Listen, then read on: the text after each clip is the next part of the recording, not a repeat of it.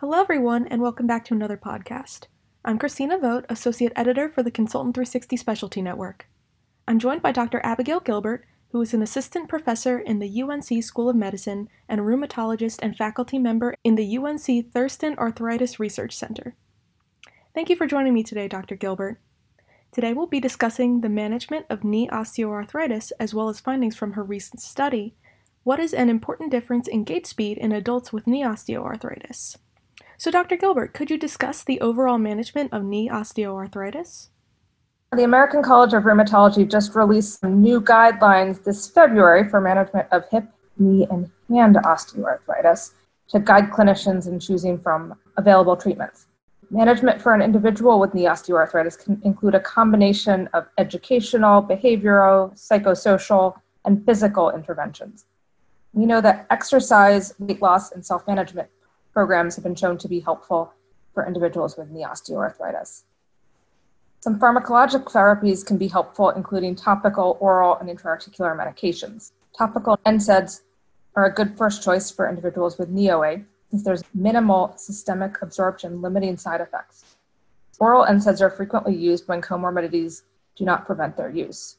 You can also try Tylenol and Cymbalta, though there is less evidence for their benefit. Steroid injections are the next step when oral and topical medications are not sufficient.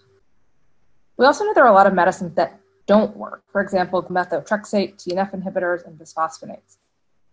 Hyaluronic acid injections don't seem to help that much and are generally not recommended, though frequently used. Patients with knee OA have high rates of medical comorbidities as well, including obesity, hypertension, diabetes, and cardiovascular disease. Additionally, mood disorders, including depression, anxiety, and impaired sleep, are very common. It's important for a patient to be seen a primary care provider who can focus on all his or her medical problems that contribute to worse health outcomes and to improve quality of life.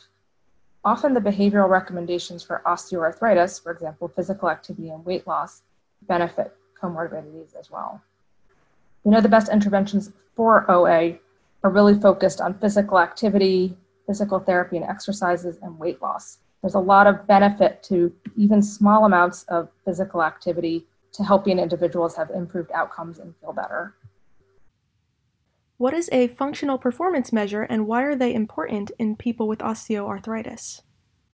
Individuals with knee OA are at high risk for developing reduced physical function and disability, jeopardizing an individual's ability to continue to live independently. A functional performance measure is a standardized evaluation of physical function. For example, how fast someone can walk or how long it takes to stand up from a chair. These standardized measures are frequently evaluated in clinical and epidemiologic studies. Could you briefly discuss findings from your study on gait speed and osteoarthritis? The study provides estimates of the important differences in gait speed among adults with knee osteoarthritis for the 20-meter walk and for the 400-meter walk. Prior studies have investigated important differences of functional performance measures, such as gait speed, among older adults in the general population. This is the first article to look at important differences in gait speed among individuals with rheumatic disease who may have pain and stiffness that interferes with function. We use data from the Osteoarthritis Initiative, a multi-center prospective natural history study that investigated the development and progression of knee osteoarthritis.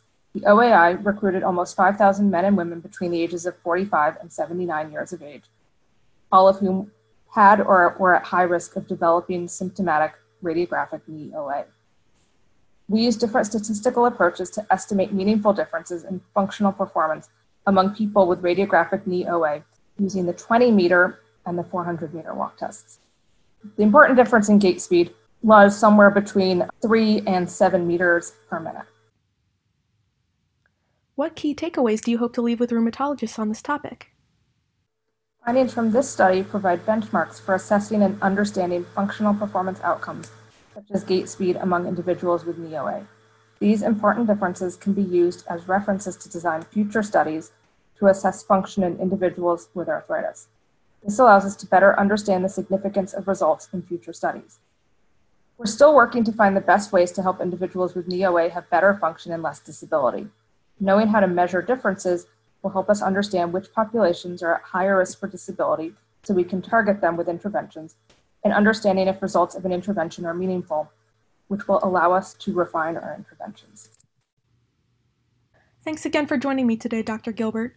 For more podcasts like this, visit consultant360.com.